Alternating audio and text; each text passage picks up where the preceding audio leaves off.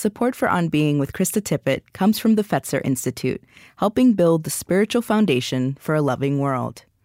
Fetzer's new study, What Does Spirituality Mean to Us?, reveals how spirituality informs our understanding of ourselves and each other, and inspires us to take action for the common good.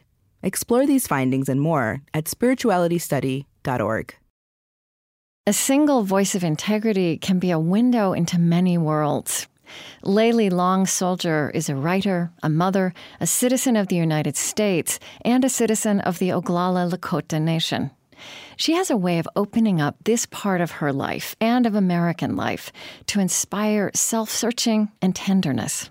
And I had no idea until I discovered Layli Long Soldier that the U.S. government offered an official apology to Native peoples in 2009. But it was done so quietly, with no ceremony, that it was practically a secret.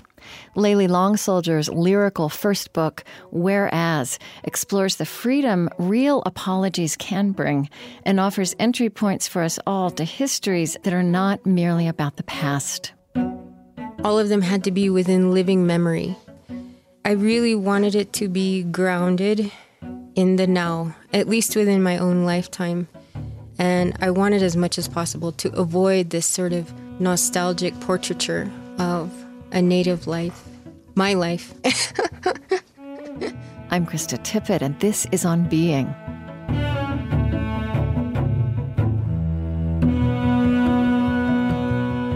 Whereas received multiple awards, including the Whiting Award, and it was a finalist for the National Book Award. Layli Long Soldier's mother was from Idaho, and her father from the Pine Ridge Indian Reservation in South Dakota. She now lives in Santa Fe, New Mexico. We spoke in 2017. A couple of years ago, I interviewed Sitting Bull's great-grandson, Ernie LaPointe. Mm-hmm.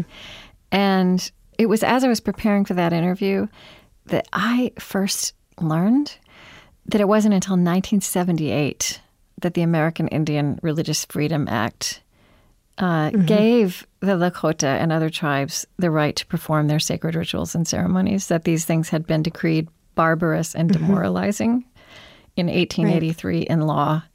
It occurs to me that you more or less grew up in the aftermath of that shift, although probably when it was still in transition. I'm just curious about that, if that's something you were aware of. Oh, yeah, it's definitely something I've been aware of. I can't speak for all of my generation, and I cannot speak for all Lakota people. So I have Lakota family who is Christian, but certainly for me it's like the more traditional teachings that are important to me, as I said before. But even learning about those things, it's something that has come slowly because, you know, you have to find the right people and the right family members and who have that kind of knowledge to share. There's a great diversity even in our own communities. And I think that has a lot to do with the history, right? Yeah. So, and people had to pray somehow. Right. So, right. That Christian aspect of things is also part of that lineage, of that history, even if it's a nourishing thing for people now. You know, I'm very intrigued with the language that people use, that other people use when they describe you. And these are both sections from the Whiting Award citation. Layli Long Soldier is the poet-architect, that's poet-architect, in the arena of witness and longing. Are those words specifically, I mean, that's how somebody else has described you, but are those words meaningful for you? Do you know what they're getting at, and what does that mean to you?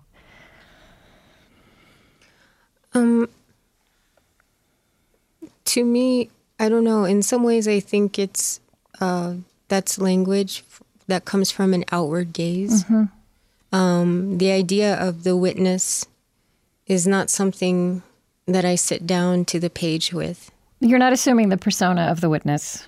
Yeah, in any kind of for sure. Yeah. Yeah. What about longing? What about longing? Longing, I'm not sure if, again, I don't know if that's a word I relate to. Yeah. Because longing for me conjures up feelings maybe of nostalgia, both of which are things that I try very hard to avoid. But maybe there is a sense of longing in there that I haven't myself recognized. Talk a little bit about what you avoid in the notion of nostalgia. Well, let's say with the whereas pieces, which are a response to the national apology to Native Americans. I've often said that I felt like this was a project of constraints. So when I sat down to work on this response, there were a lot of constraints that I placed on myself. And one of those was that I wanted all of the pieces to be written, number one, through first person I, but number two, all of them had to be within living memory. I did not want to jump back 100 years. Yeah. That's, I think, so often that's really temptation to do when it comes to anything that has to do with Native issues, Native rights or history. And so I really wanted it to be grounded in the now, at least within my own lifetime. And I wanted as much as possible to avoid this sort of nostalgic portraiture of a Native life or life, my life. Well, to me, this also is an expression, perhaps, of this idea of dual citizenship, right? And it seems to me this work takes on both sides of you. If I don't know if that's the right way to say it. Like you've written, I am a citizen of the United States and an enrolled member of the Oglala Sioux tribe, meaning I'm a citizen of the Oglala Lakota Nation. And in this dual citizenship, I must work, I must eat, I must art, I must mother, I must friend, I must listen, I must observe constantly, I must live. Tell me how you, so this congressional resolution of apology to Native Americans happened in 2009. I had never heard of it until I sat down to prepare to interview you. And I don't think you heard about it at the time. Is that right? How did you start? How did you come to be trained? How did your attention come to be trained on this? I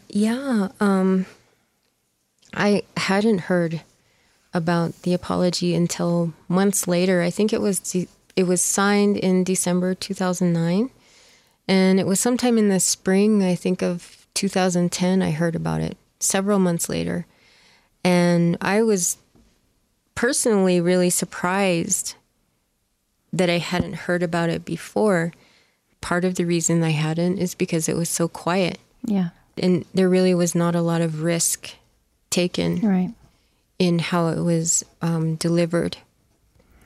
Well, I was saying it was enacted as part of the Defense Appropriations Act of 2009, which is a little confusing and not necessarily where we would look. And, it's interesting to me because there's a lot of, I feel like just recently in American culture, we've started to entertain some new kinds of language like truth and reconciliation. And is that something we might think about? With Native Americans, with slavery, or reparations, or, words like redemption. And then there is this, here's tucked away, is this resolution that was passed but never spoken aloud, right? Never really offered publicly. Right. I mean, I'm just going to read a little bit because probably other people haven't heard of it either. This is just the beginning. To acknowledge a long history of official depredations and ill-conceived policies by the federal government regarding Indian tribes and offer an apology to all Native peoples on behalf of the United States. it talks about the fact that Native peoples inhabited the present-day United States for thousands of years before the arrival of people of European descent, that they honored, protected, and stewarded this land we cherish. And then it says, whereas the arrival of Europeans in North America opened a new chapter in the history of Native peoples. And then it continues to whereas, and whereas. So you discovered this, and what was your reaction? I think, well, first of all, what motivated me to even respond to the apology was the delivery. So that's the heart of it. Or I should say the non-delivery of the apology. Yeah. But then I went online and I read the apology, and then I was like, oh my gosh, the language, it's so careful. Yeah. It's so carefully crafted. I mean, my goodness, these guys are poets. Like, I mean, very astute and very aware of what each phrase, how do I say it? What each phrase may carry. Yeah. The implication of each phrase. Yeah. So even the phrasing of the arrival of Europeans opened a new chapter. Yeah. For Native people. That's crazy. It wasn't opening a new chapter. That's almost poetry. I mean, that's a very interesting way to look at what happened, right? So, and going further into the document, just the idea, for example, they never mentioned genocide, right? Yeah. Things are phrased as conflicts. Lives were taken on both sides, and things like that. Both took innocent lives, including those of women and children. I mean, they do say, the infamous Trail of Tears and Long Walk, but yeah, you're right. It's very spare and careful. Right. I mentioned this to a group of students recently at the University of Washington, but I'll mention it here as well. I was watching this really nice video, a little talk by Faith Spotted Eagle.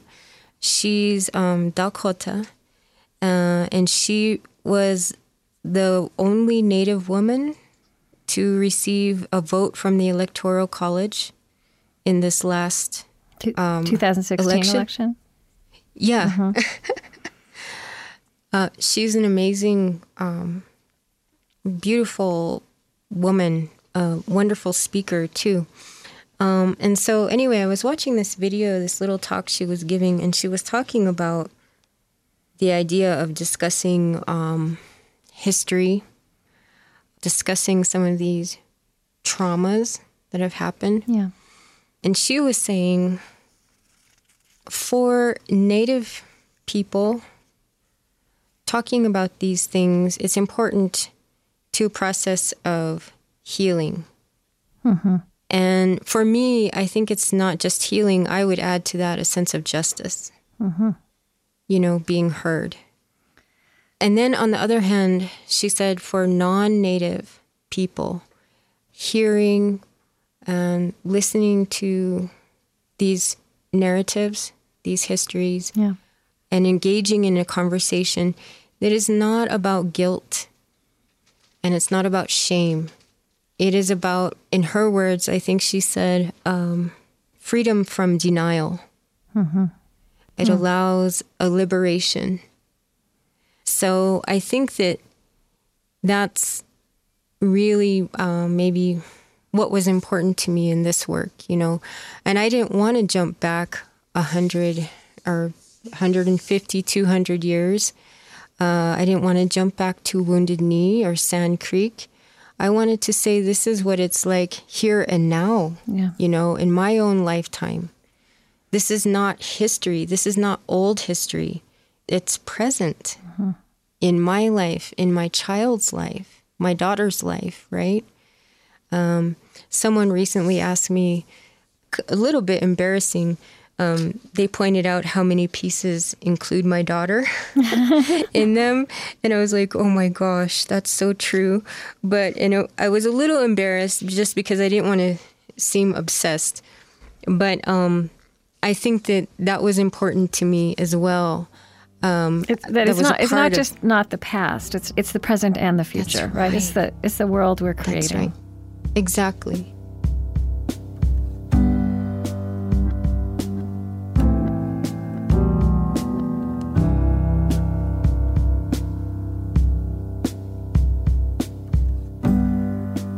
I'm Krista Tippett, and this is On Being. Today with the poet Layli Long Soldier.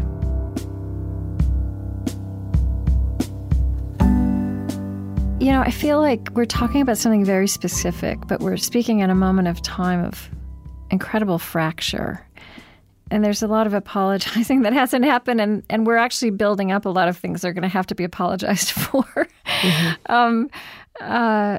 So one thing I find really interesting that you do in Whereas is it's not just that you're not only talking about history, you're also bringing in intelligence from life about what an apology is and how when apologies are done well.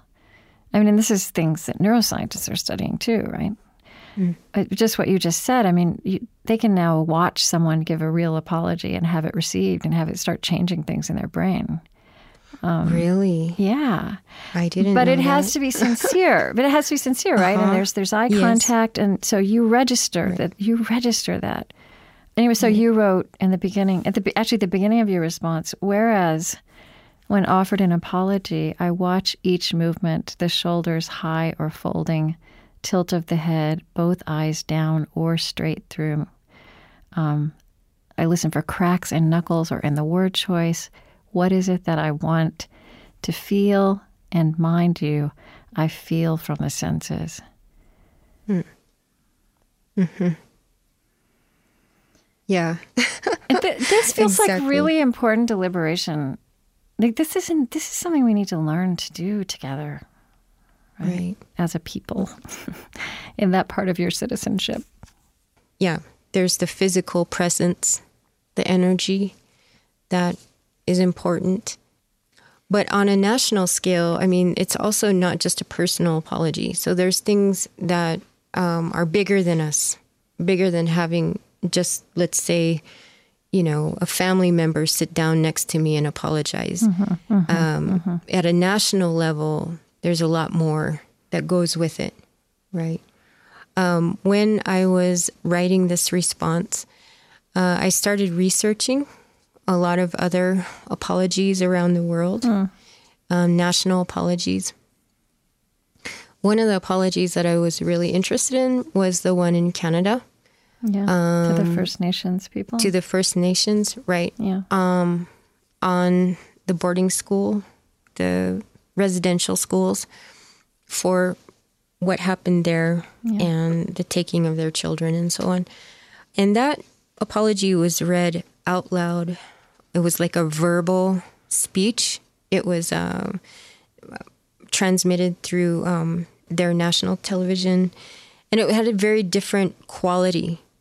There was a very different quality to the language and the pacing of that apology. I always remember there was this one little short interview with an elder Native woman, and I can't remember her tribe, but in any case, so they asked her if things had changed, and she said, in her opinion, no, things had not really changed. But she said in just very, very simple terms, she said, if you want things to change, all you have to do is begin by honoring your treaties and doing what you said you would do. Yeah. But I think there has to be a kind of trust building, right, in order for any kind of apology to be effective, whether it's interpersonal or at a national level. I mean, one of the things you pointed out is that, and this was President Obama who signed this, but it was signed on a weekend. It was not read aloud. There was no ceremony, and there were no tribal leaders invited to witness it. Right. And that ceremony is an important way in tribal culture to make something meaningful or to signify that something has meaning. Mm-hmm. I think it's important in tribal culture, but I think we have ceremonies all the time at the White House. Yeah, it's a human, it's American a human thing. culture too, right? Right. Yeah. I mean, seems like there's all kinds of ceremonies going on over there at the White House. Like Yeah.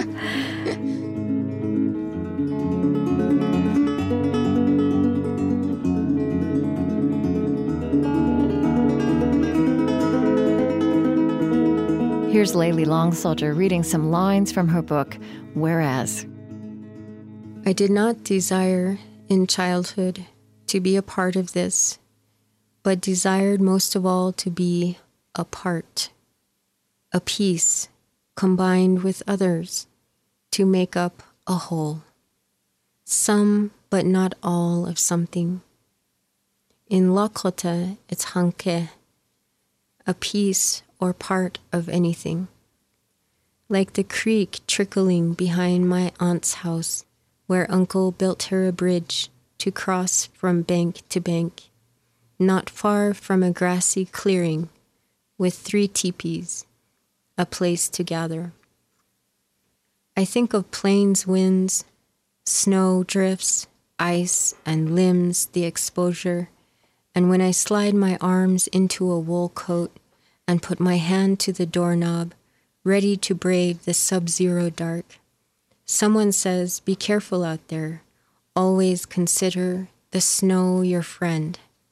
Think badly of it. Snow will burn you. I walk out remembering that for millennia, we have called ourselves Lakota, meaning friend or ally. This relationship to the other. Some, but not all, still our piece to everything.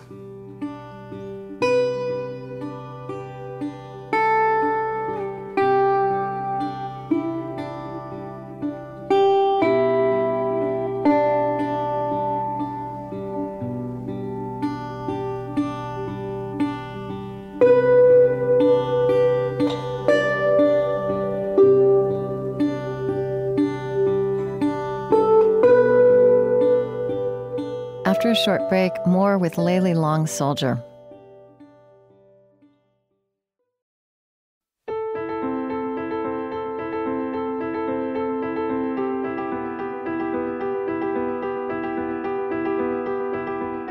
I'm Krista Tippett, and this is On Being.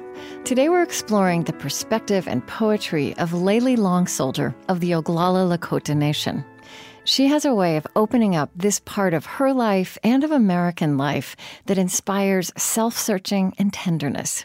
She's the author of Whereas, a book of innovative poetry written as a contemporary response to the little-publicized congressional resolution of apology to Native peoples, which was tucked inside the 2010 Department of Defense Appropriations Act. While you were writing this, Standing Rock is in the public eye, in the public imagination, this kind of ongoing drama. One thing you've said about that is how intrigued you were about the community, the tribal community, taking a position of remaining prayerful, of having that be ceremony, no weapons. And in some ways, I think, struggling with people who were coming to be in solidarity, but that being the position that the Standing Rock elders took. Right. And what should I say about that? Well, I'm just curious about how you are watching that, have watched that, and how does it flow into this other exchange you've been having by way of just thought and poetry, with the larger picture of this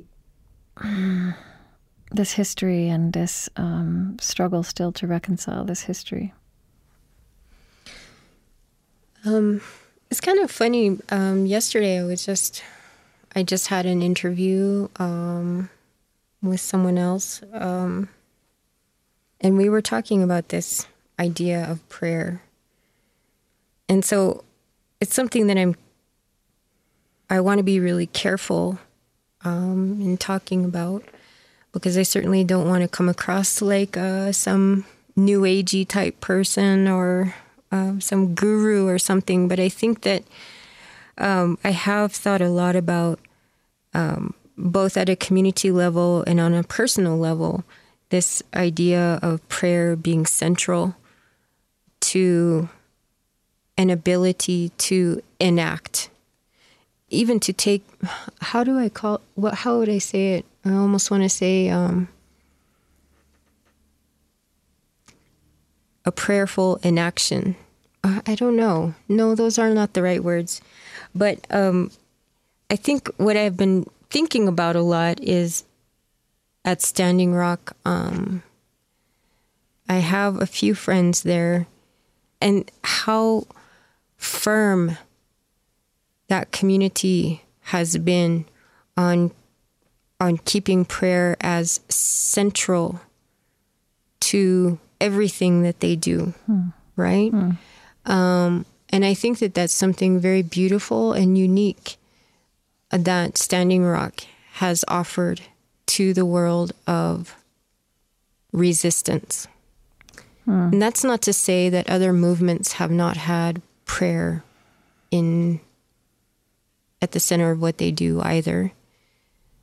No, but you're right. I mean, even that word resistance, which has very much entered the lexicon right now, and not very often I'm not hearing it attached to prayer in other contexts. I mean, the other thing about that is that it's really in reading you saying this about the community taking a position and remaining prayerful, I realized it was true and that it had come through in what I knew, but it's not prioritized in like coverage, right? It's not the headline.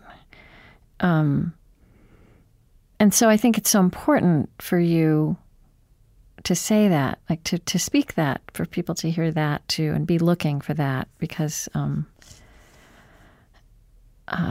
Standing Rock is going to be with us. Right.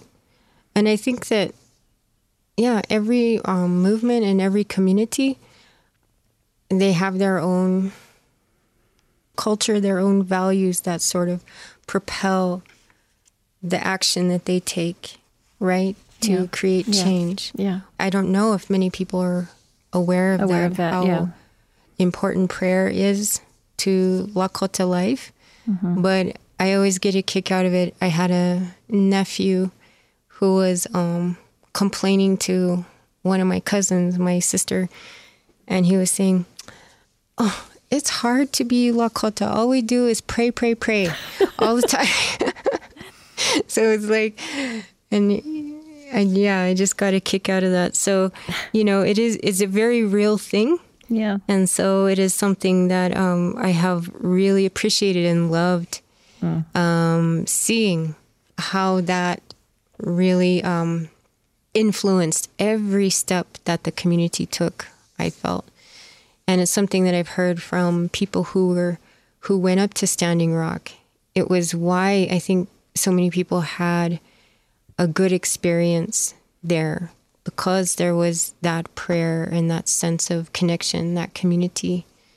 And all kinds of religious figures, all kinds of religious leaders also gathering around with their prayers. Yeah, ultimately, yeah. I don't know how you feel about the language of like Native American spirituality, but I find it dangerous. I worry about it being thrown around and appropriated. Yeah, that doesn't mean a thing, actually. Doesn't mean a thing, yeah. No. I mean, listen, the thing is there are over 560 federally recognized tribes. And that's just federally recognized. There are many more that are not recognized, many of them right now are seeking recognition. But the point is all of us are different. Yeah. And all of us have beliefs and ways that are particular to who we are as a people. So, Lakota beliefs are very different than, let's say, where I live here in the Southwest from Pueblo. Some of my friends from Santa Clara Pueblo, let's say, or Hopi friends or Diné friends. I mean, all of us, our traditions and our ways are all so different. You know, our stories, and they're also so connected to the land that we come from. There's not a separation. It's connected. Yeah. So Native American spirituality is just an awful term. It's it's scary. It's so broad and abstract. Yeah, and it could be very, very superficial and out of context. Right.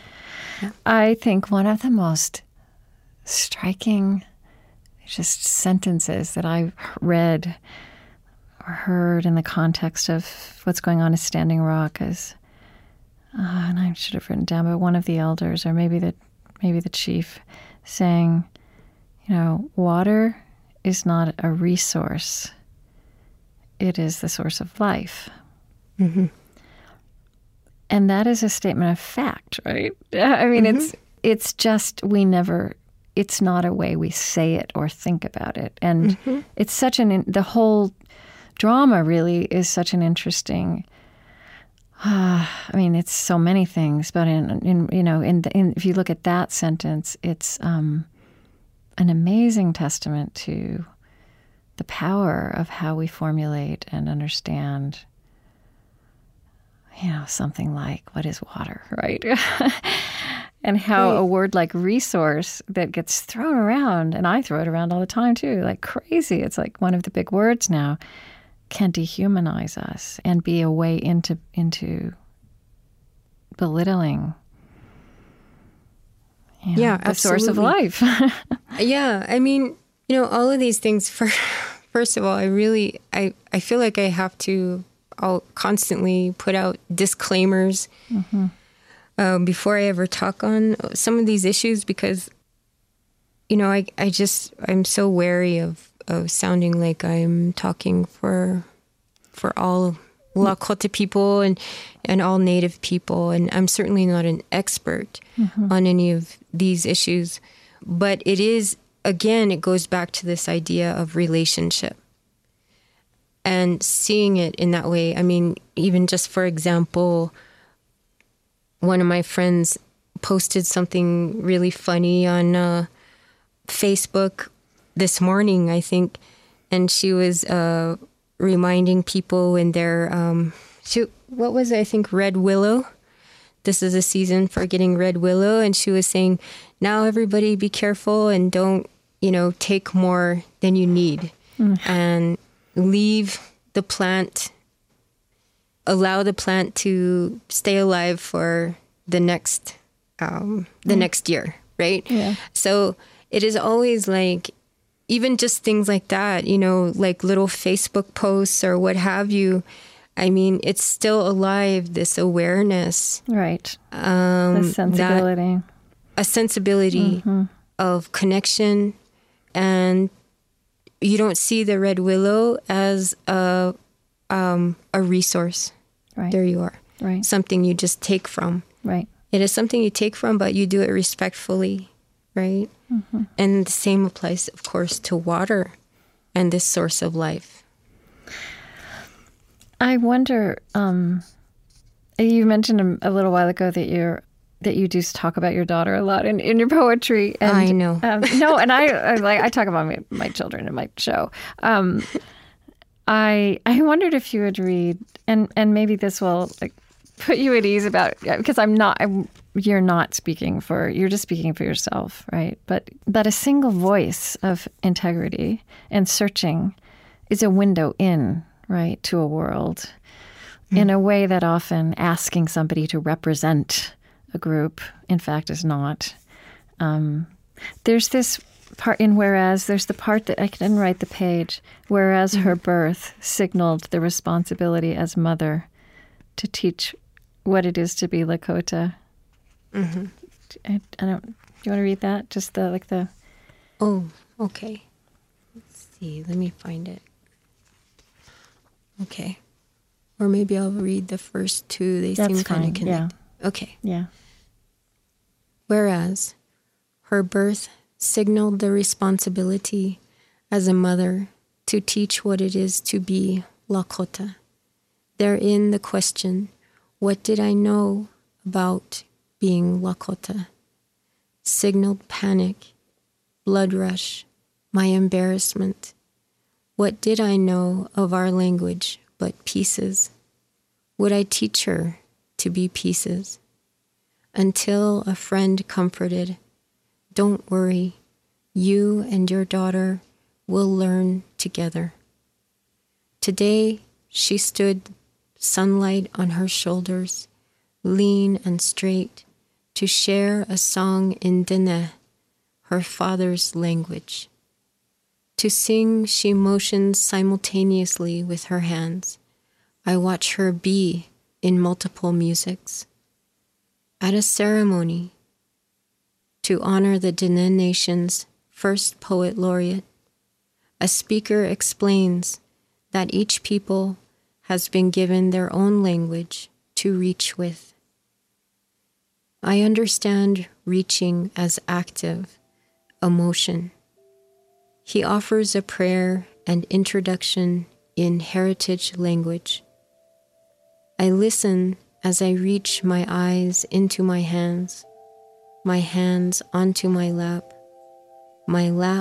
as the quiet page I hold my daughter in. I rock her back, forward, to the rise of other conversations.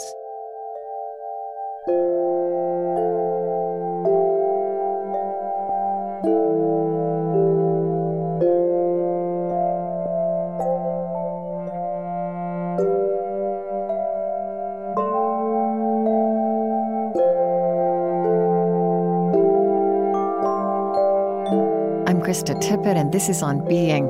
Today, with the poet Layli Long Soldier.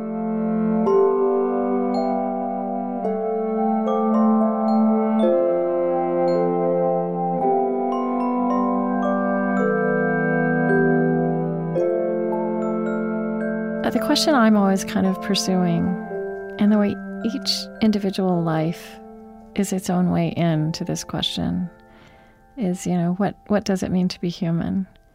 And I also know that every one of our sense of that is all constantly evolving across life. But there are some things you've said about writing that I just find so intriguing.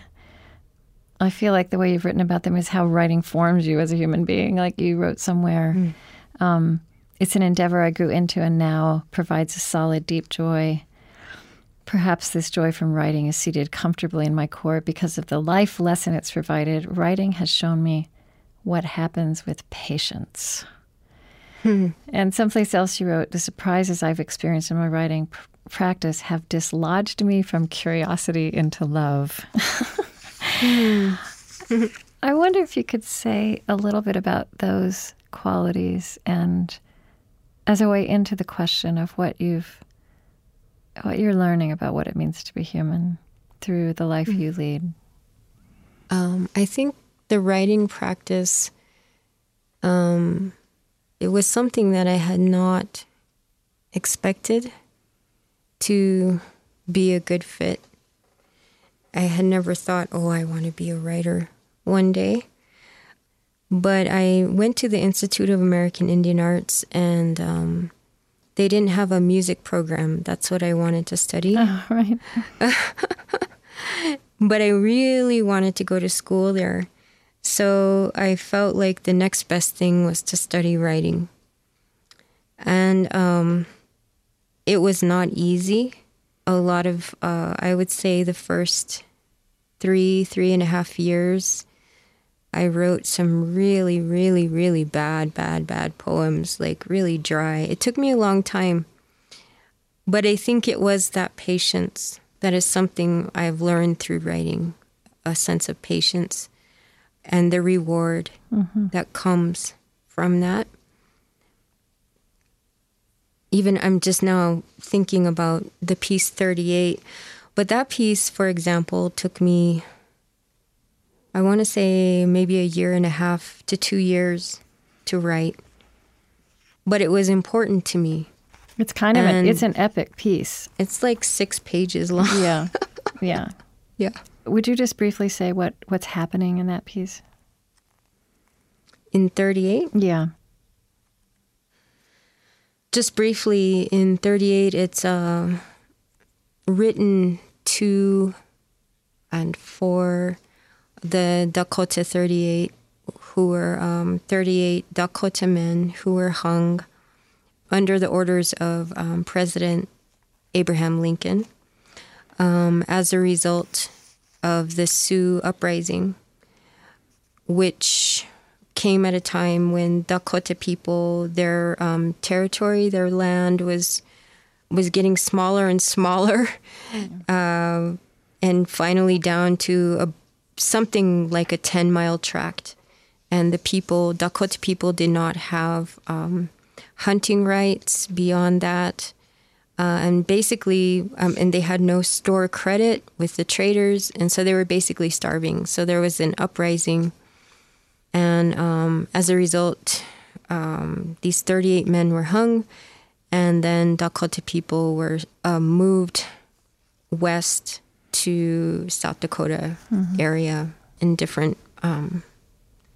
Basically, they lost their land. This was the largest legal mass execution in U.S. history. And yes, and that's right. It happened the same week that President Lincoln signed the Emancipation Proclamation. Yes, that's this right. history we don't know. That's right. Or we don't teach. Yeah. So you were just talking, so this emerged through patience, writing all of this. Yeah, absolutely. I just think that I've learned through writing the reward and the joy that comes out of just being really patient with a piece and patient with yourself.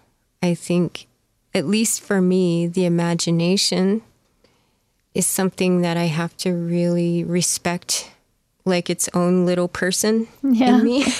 Yeah. And so I can't demand too much of it. Sometimes I have to let it take a rest and then come back and be in conversation with it again. But it's a beautiful process that I've learned through writing. Yeah. I was looking at page 64, whereas I did not desire in childhood, and also page 65, which was another, part of the way you also reflected on what an apology is. Right. Is about your experience of a really big apology that came from your father. And I think that we don't often enough value the intelligence we have about something like an apology, even if we're thinking about that as public work. The intelligence that we have from our personal experiences. We don't understand that translates to. So anyway. Well, yeah, I actually would, I might mention that the piece about my father, the apology he gave me, I really do actually consider that almost the heart of this whole response. And I think the reason is I think it was the most effective and the most miraculous apology that I'd ever received in my life. I think, now I should clarify before I say anything that my dad and I have a pretty good relationship now. Yeah. We, keep in touch and visit and text and call each other. But when I was younger, he wasn't around a lot, and he had a lot going on in his life. Yeah. So that created a great emptiness and, all kinds of stuff. Yeah. So I had a lot of stuff I was carrying around with me. And when I was in my 20s, he came to visit one time, and unexpectedly he was sitting at breakfast with me and apologized for not being there. And I think there was something in the way he said it. He cried when he said it, and I could feel it. I could physically feel that he meant it. And really, and I can say this to this day, in that moment, all of it was gone. Like all that stuff I had been carrying around, it was gone. It was lifted. And I feel in many ways we started new from that point on. You know, I really have not had the need to go back and rehash things with him and so on. You know, we started from that place forward, we've known each other in a different way. Do you want to read that? Oh, okay. Whereas I heard a noise I thought was a sneeze. At the breakfast table, pushing eggs around my plate, I wondered if he liked my cooking, thought about what to talk about. He pinched his fingers to the bridge of his nose, squeezed his eyes. He wiped. I often say he was a terrible drinker when I was a child. I'm not afraid to say it because he's different now. Sober, attentive, showered, eating. But in my childhood, when things were different, I rolled onto my side, my hands together as if to pray, locked between my knees. When things were different, I lay there for long hours, my face to the wall, blank. My eyes left me, my soldiers, my 2 scouts to the unseen. And because language is the immaterial, I never could speak about the missing. So perhaps I cried for the invisible, what I could not see doubly. What is it to wish for the absence of nothing? There at the breakfast table, as an adult, wondering what to talk about, if he liked my cooking, pushing the invisible to the plate's edge, I looked up to see he hadn't sneezed. He was crying. I'd never heard him cry, didn't recognize the symptoms. I turned to him when I heard him say, "I'm sorry, I wasn't there, sorry for many things." Like that, curative voicing, an opened bundle, or medicine, or birthday wishing, my hand to his shoulder. "It's okay," I said. "It's over now," I meant it. Because of our faces, blankly. Because of a lifelong stare down. Because of centuries in sorry.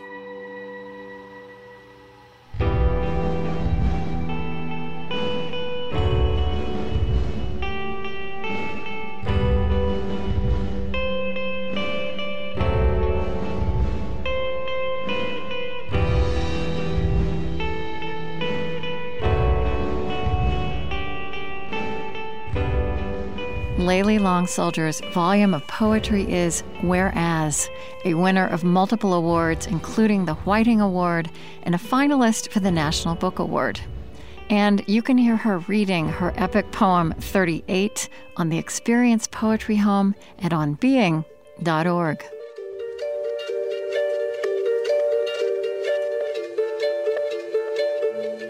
The On Being Project is located on Dakota land. Our lovely theme music is provided and composed by Zoe Keating. And the last voice that you hear singing at the end of our show is Cameron Kinghorn. On Being is an independent, nonprofit production of the On Being Project. It is distributed to public radio stations by WNYC Studios. I created this show at American Public Media. Our funding partners include the Fetzer Institute, helping to build the spiritual foundation for a loving world. Find them at fetzer.org. Calliopeia Foundation, dedicated to reconnecting ecology, culture, and spirituality, supporting organizations and initiatives that uphold a sacred relationship with life on Earth. Learn more at calliopeia.org.